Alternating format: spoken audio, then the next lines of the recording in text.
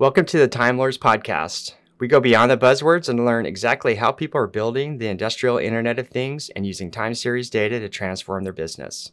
I'm your host, Lonnie Bowling. Today I'm joined with guest Sean Ely, the Digital and Digital Innovations Manager at EDF Renewables. Sorry about that, Sean. Hey, Sean, welcome to the show. How are you doing? Hi, Lonnie. Doing great. Thank you. All right, awesome. So those of you that are just meeting you for the first time, I apparently can't talk today. Could you share a little bit about yourself and what you do? Yeah, definitely. So as mentioned, Sean Ely, I work for EDF Renewables. So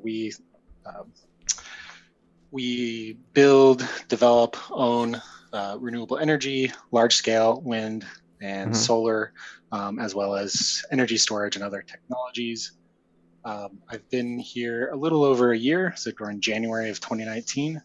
My background, I've got a professional electrical engineering license in California. I was with Pacific Gas and Electric for a little over 6 years, working in different fields from hydro to interconnections to transmission planning.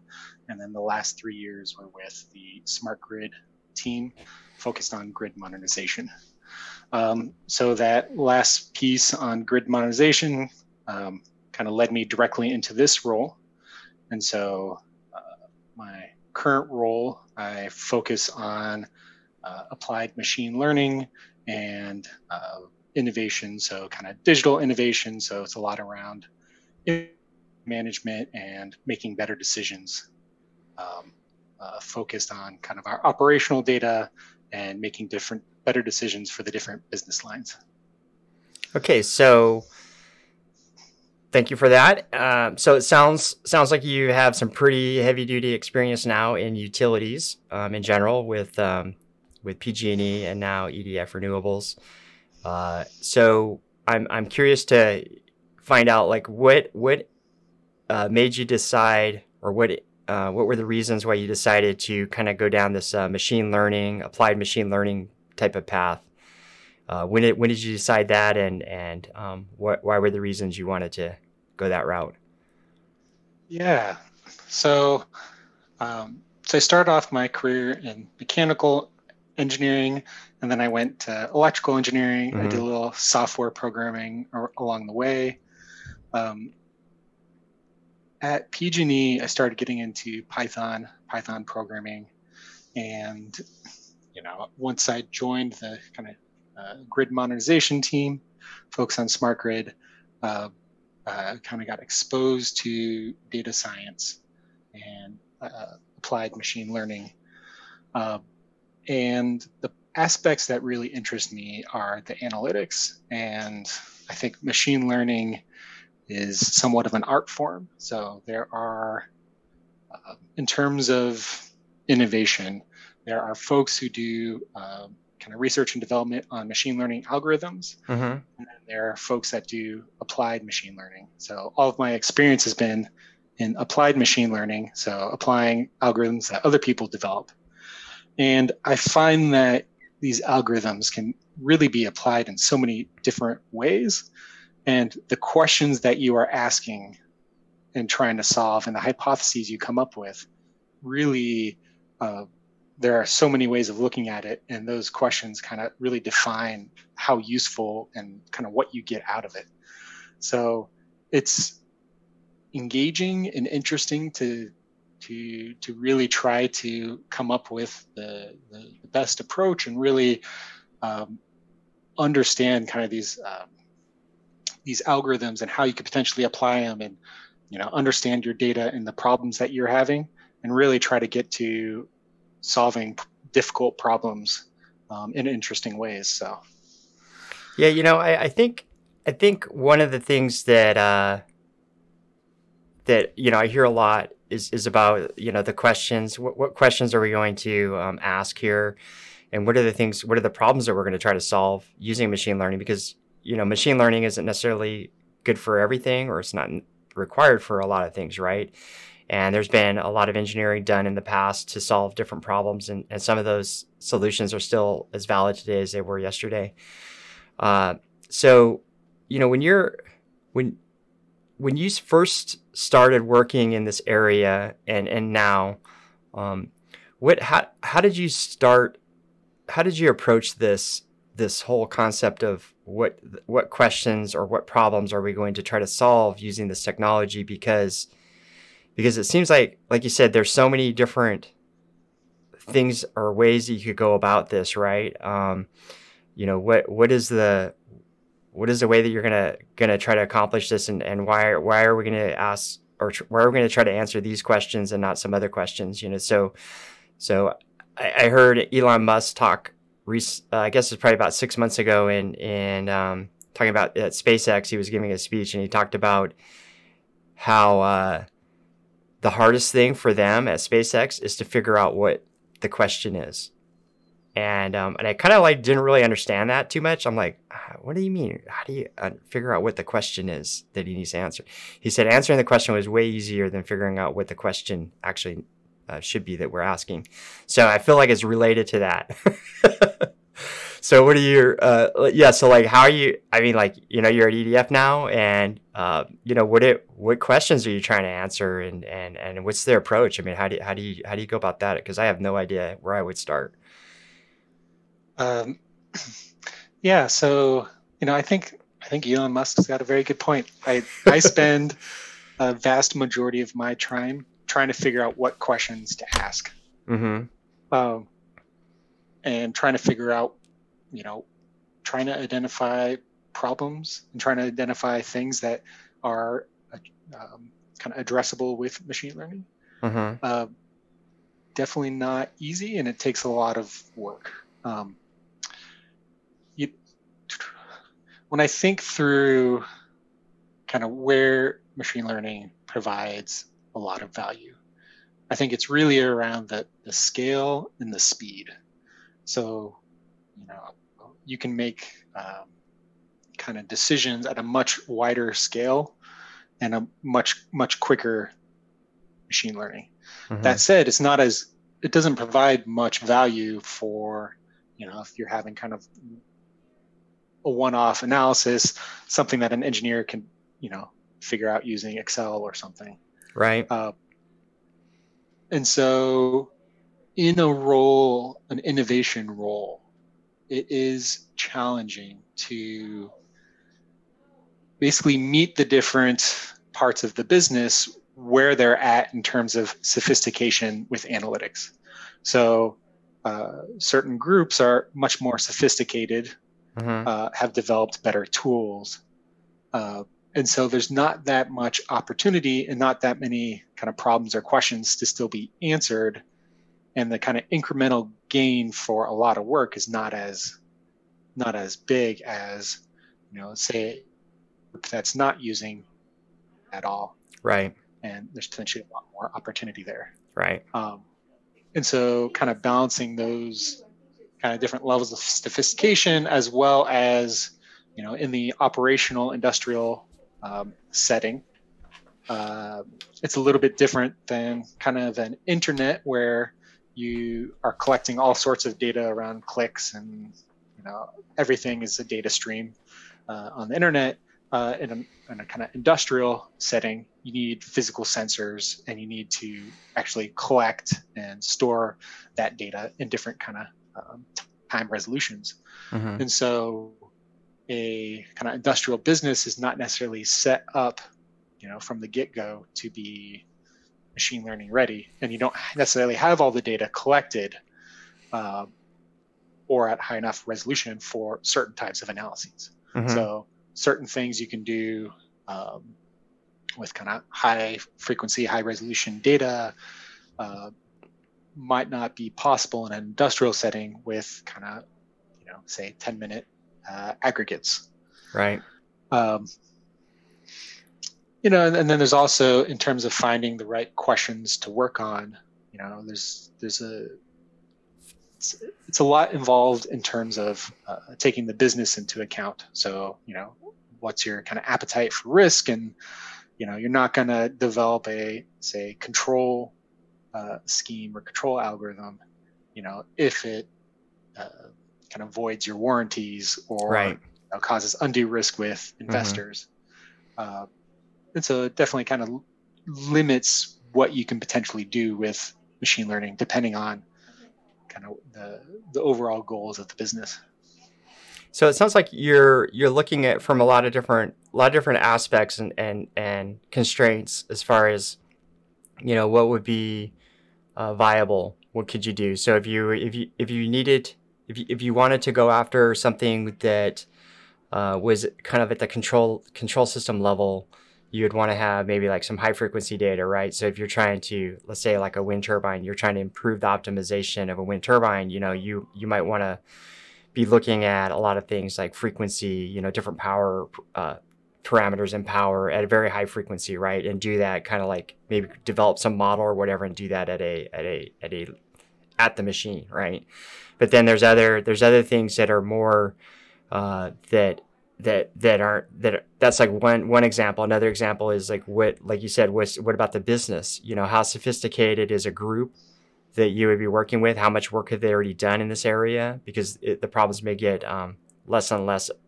Might not be easy problems to solve anymore. The easy ones might be done, and now they get much harder. Are they actually worth it, right? And then generally, like, is a business really ready for this kind of stuff? Are they ready for whatever? There's because I think there's risk. There's risk, right? There's like risk that you identified where you could actually cause some kind of damage to equipment, or maybe something else bad could happen like that. And then there's other risks. There would be maybe like financial risk, right? If you were doing some kind of machine learning thing that was supposed to, affect the bottom line and with revenue or whatever, and you're off, potentially you could like lose money or not save money depending on what you're trying to do. So looking at all those things, and kind of like, figuring out, okay, what can I do? What can I not do? Looking at the data, what data is available, what data is not available. Have you been able to find some stuff that you thought was doable? And if so, what kind of like led you to that? Why did you say those were the ones? Yeah. I mean, we definitely, we've built successful algorithms. We've got ongoing use cases, building new algorithms in 2020. In terms of what kind of led me to, I think it kind of comes down to starting with kind of where the value is. So, okay. Identify aspects that, okay, there's a lot of value here that could potentially be gained, and then trying to break down the problem. So, for say like wind, for example, breaking down, if you're looking at, say you're focusing on the operational side of the business, it's around breaking down, okay, for wind operation, where are your potentially your major losses? So it could be an underperformance while the wind turbine is operating, or it could be, say, downtime due to, say, component failure or other kind of like causes of downtime. Right. And so just kind of like systematically breaking down the problem and then diving into the numbers and getting as much data as possible to really understand, okay, what is kind of the root cause of this problem? And is that root cause, could we build an algorithm that would provide us information that would provide some value to help alleviate that root cause? How do you figure out, like, so you're doing detective work, right? And you're looking at kind of like the body of evidence here, and you're going around scrounging up data wherever you can find it. And I know it's like not a perfect world. When it comes to that can be a challenge on its own. But once you got, like, I can picture you have like this giant spreadsheet or board or whatever, and you're writing down all these things that, the ways we're losing money. You just start listing them, and you start looking at the evidence, and you're trying to quantify all that stuff. When are you deciding that machine learning would be a viable solution or could be applied to something, what are the things that you would immediately toss out, say, no, we're not. This is not really something we would want to do with machine learning for whatever reason. What would you toss out, and why would you toss that out, and what would you keep? And so I guess because immediately you're trying to figure out how can we use machine learning to solve some problem, and now you've got all these problems in front of you. Mm-hmm. Yeah. It's kind of a little bit of a tick-tock in terms of my process. Mm-hmm. And then, okay, kind of generate some ideas talking to different experts. Then I take those ideas, I kind of like look at the data, try to better understand them, try to better understand kind of where the value is and potentially how we could apply machine learning, and then go back to experts and say, okay, given this proposal, what do you think? And then, okay, that doesn't make sense. Like, let's refine what the actual problem is and dive a little bit deeper. And then I kind of, okay, well, how would I approach that? And think, okay, how could you apply machine learning to that? Do a lot of kind of research in like papers and like how other people are applying machine learning, and kind of look through the codex or the list of algorithms that you could potentially use, or different types of approaches you could take. And as you kind of refine and better understand what the actual problem is, trying to get to a place where you think, hey, this is possible. Now, it's still to be determined whether we can actually do that. So let's kind of explore this idea and try it out and see what the data shows us. And so an example of something that doesn't work well would be something where you just don't have the data to kind of support what you're looking for. So if there's no like signal in the data, you're not going to be able to find anything with machine learning. So,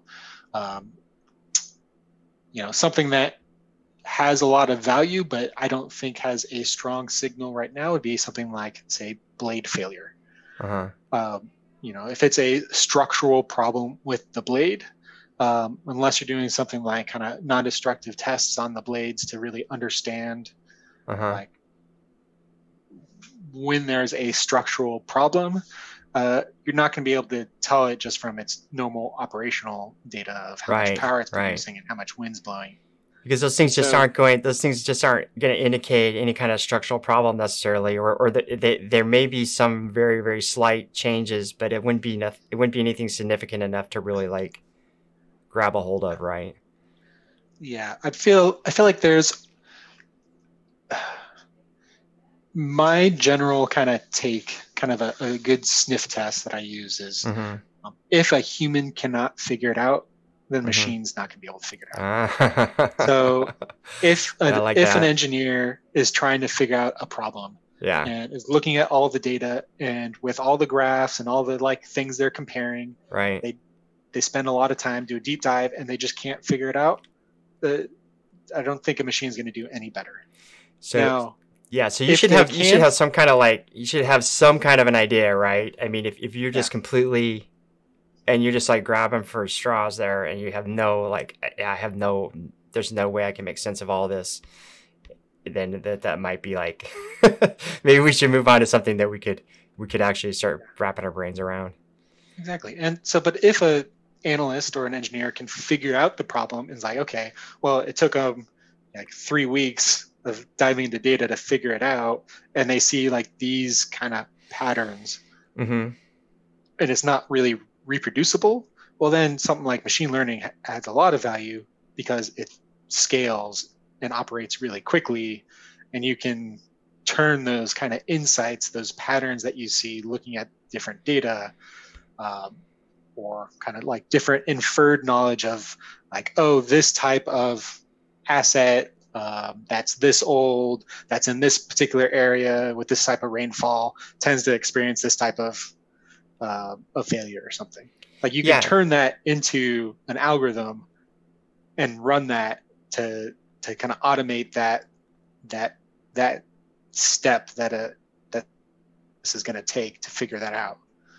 I think that's a really good point, because yeah, if somebody's spending, if you go and you pull in all this data, you crunch all these numbers, you run through all this stuff, and you see, hey, we know for sure that under certain conditions, this happens, and we can see, like, we can actually look at it, we can see it kind of coming, that it's going to happen or whatever, right? There might be different ways to describe this, but anyway, it's like you're saying, and that might have taken a lot of work to get that point, but you definitely feel you have a pretty high level of confidence that if you could grab all that information and you had a person look at it, and they could actually make a call, and maybe there was a confidence score, and it was high enough to where, yeah, they're 80% sure this is going to happen. Then okay, now you have, like, okay, that's like the manual way of doing it, right? And now you can take and automate all that, and there's a part there where somebody's kind of looking at all this stuff, and they say yes or no, and that's where the model comes in to train, and you find the right model that works.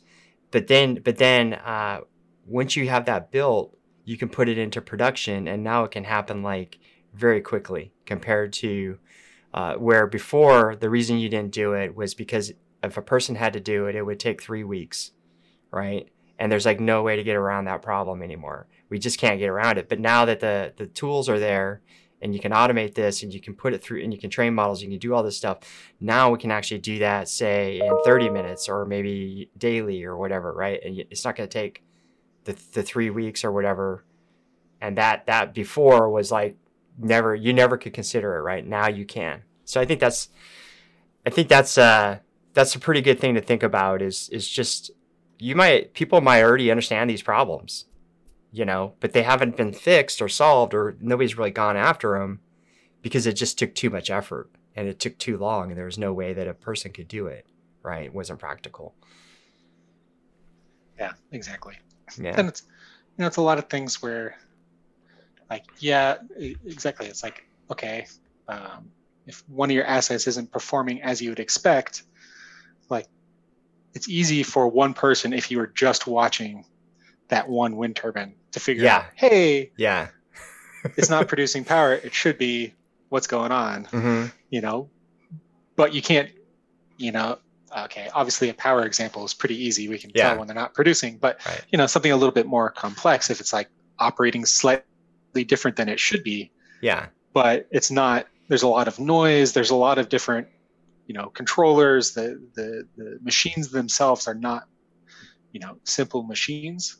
They're kind of black boxes. And so trying to figure all that out just from kind of aggregates of data, it's very difficult for a human to do across an entire fleet. But real time, if you were just looking at one, yeah, you're just staring at it, you'd be like, hey, that's not right. yeah. Well, look at that. Yeah. It's it reminds me. It's kind of funny because I kind of like, I think I first learned that lesson when I was doing level control. It was in a control system, and we're just controlling the level of a tank, right? And it was using a PID loop to control it, right? Which is not machine learning, I know, but it was like, I could sit there and watch this tank level change, right? And I could figure out, if you gave me a dial, I could turn that dial to where that tank level would get right to where it needed to, and it wouldn't overshoot, wouldn't oscillate or anything like that, right? I could just, like, if I was sitting there watching a single tank all day and I was a human, I could just, like, yeah, this is easy, man. This can't get any easier, right? But to program a control loop to do that was, like, really challenging, because the control loops, it's just like a lot harder. But once you had it, then that control loop, that control can be applied to 50 tanks, and a person who wants to sit there with a dial and control a tank, right? Nobody does. But it was easily solved once you put some kind of automation in there, and that just allowed that to happen. So that same principle, what you're saying is that same principle is no different, right? If it's something that you don't want, if you can't scale it across, like, if you have 5,000 of them and you're trying to do them all at once, like, you're never gonna have people do that, or you never want to have people do that. And so you can improve the performance just in that fact alone, which makes a lot of sense. Yeah.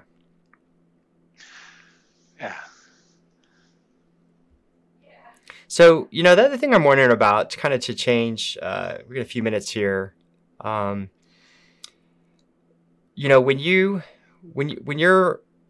talking to non-technical people like business people and things like that, what kind of, what are they expecting from you?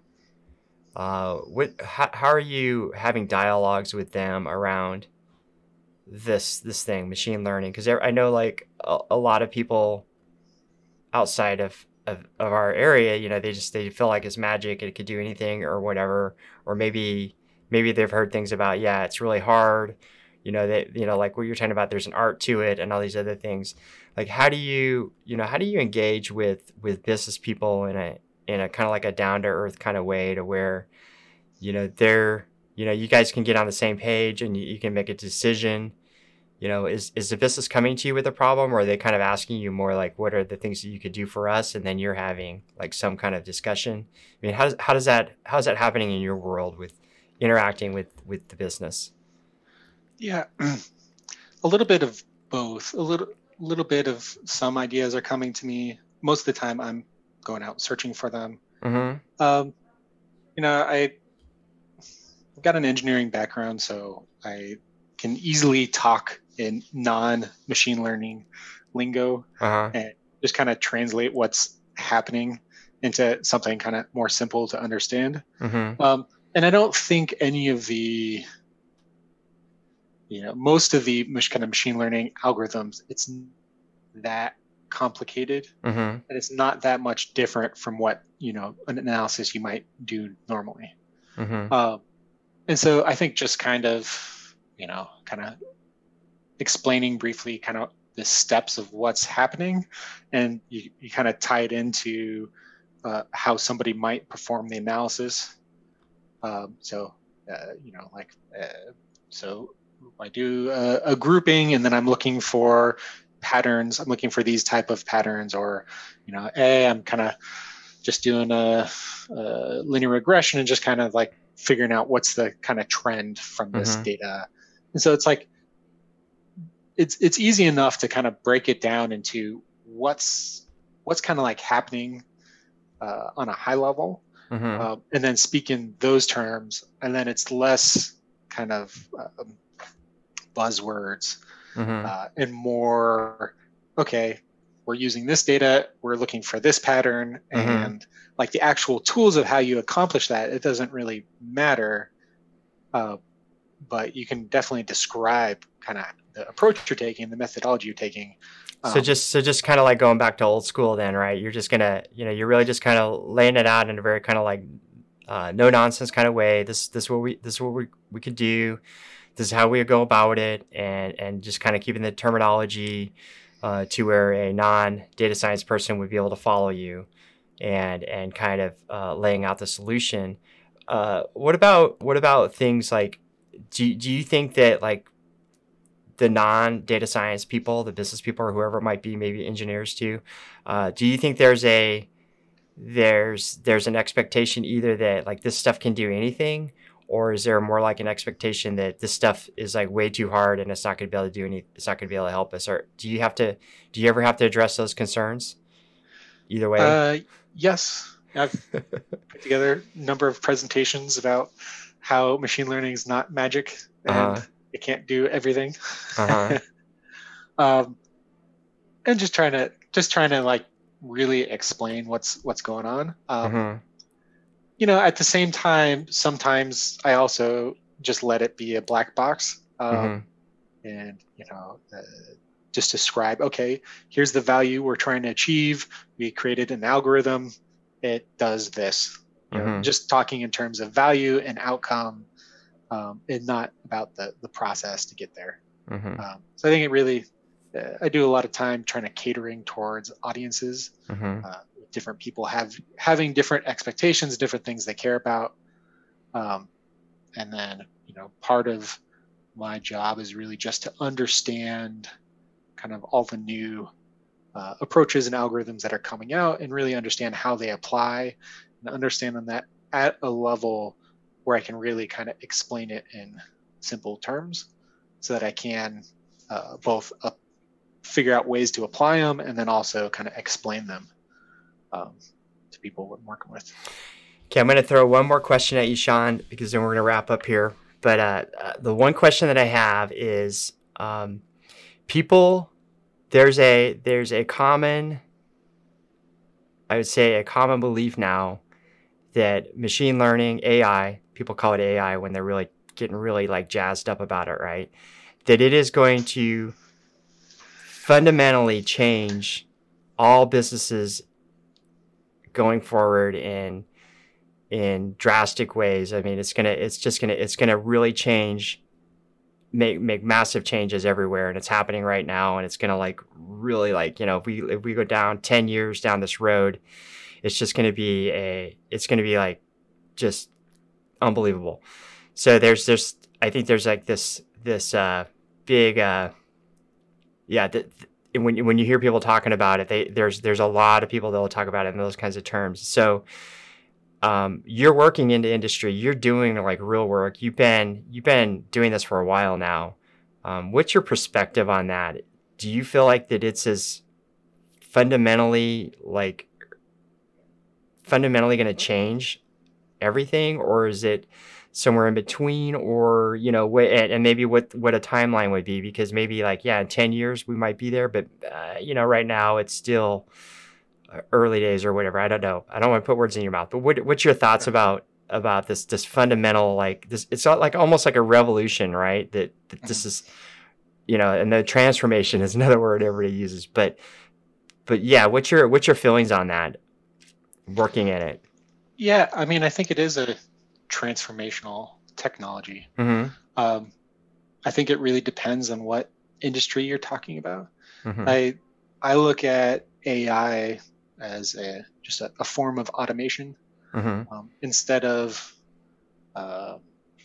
machine automation, it's more of a information and decision making automation, Mm-hmm. right? And so, in areas of kind of information and decision making, you can do a lot of automation. Self-driving cars, you can do. There's a lot of kind of big change that Mm-hmm. can happen from Mm-hmm. AI. I think in kind of more industrial applications, it's not going to be as profound of a change, in the sense that, I think the difference between your existing kind of control schemes or controllers, and something with AI is not going to change that much. Mm-hmm. And then in terms of kind of maintaining and building and kind of like operating, there's definitely gains possible and kind of incremental gains. But,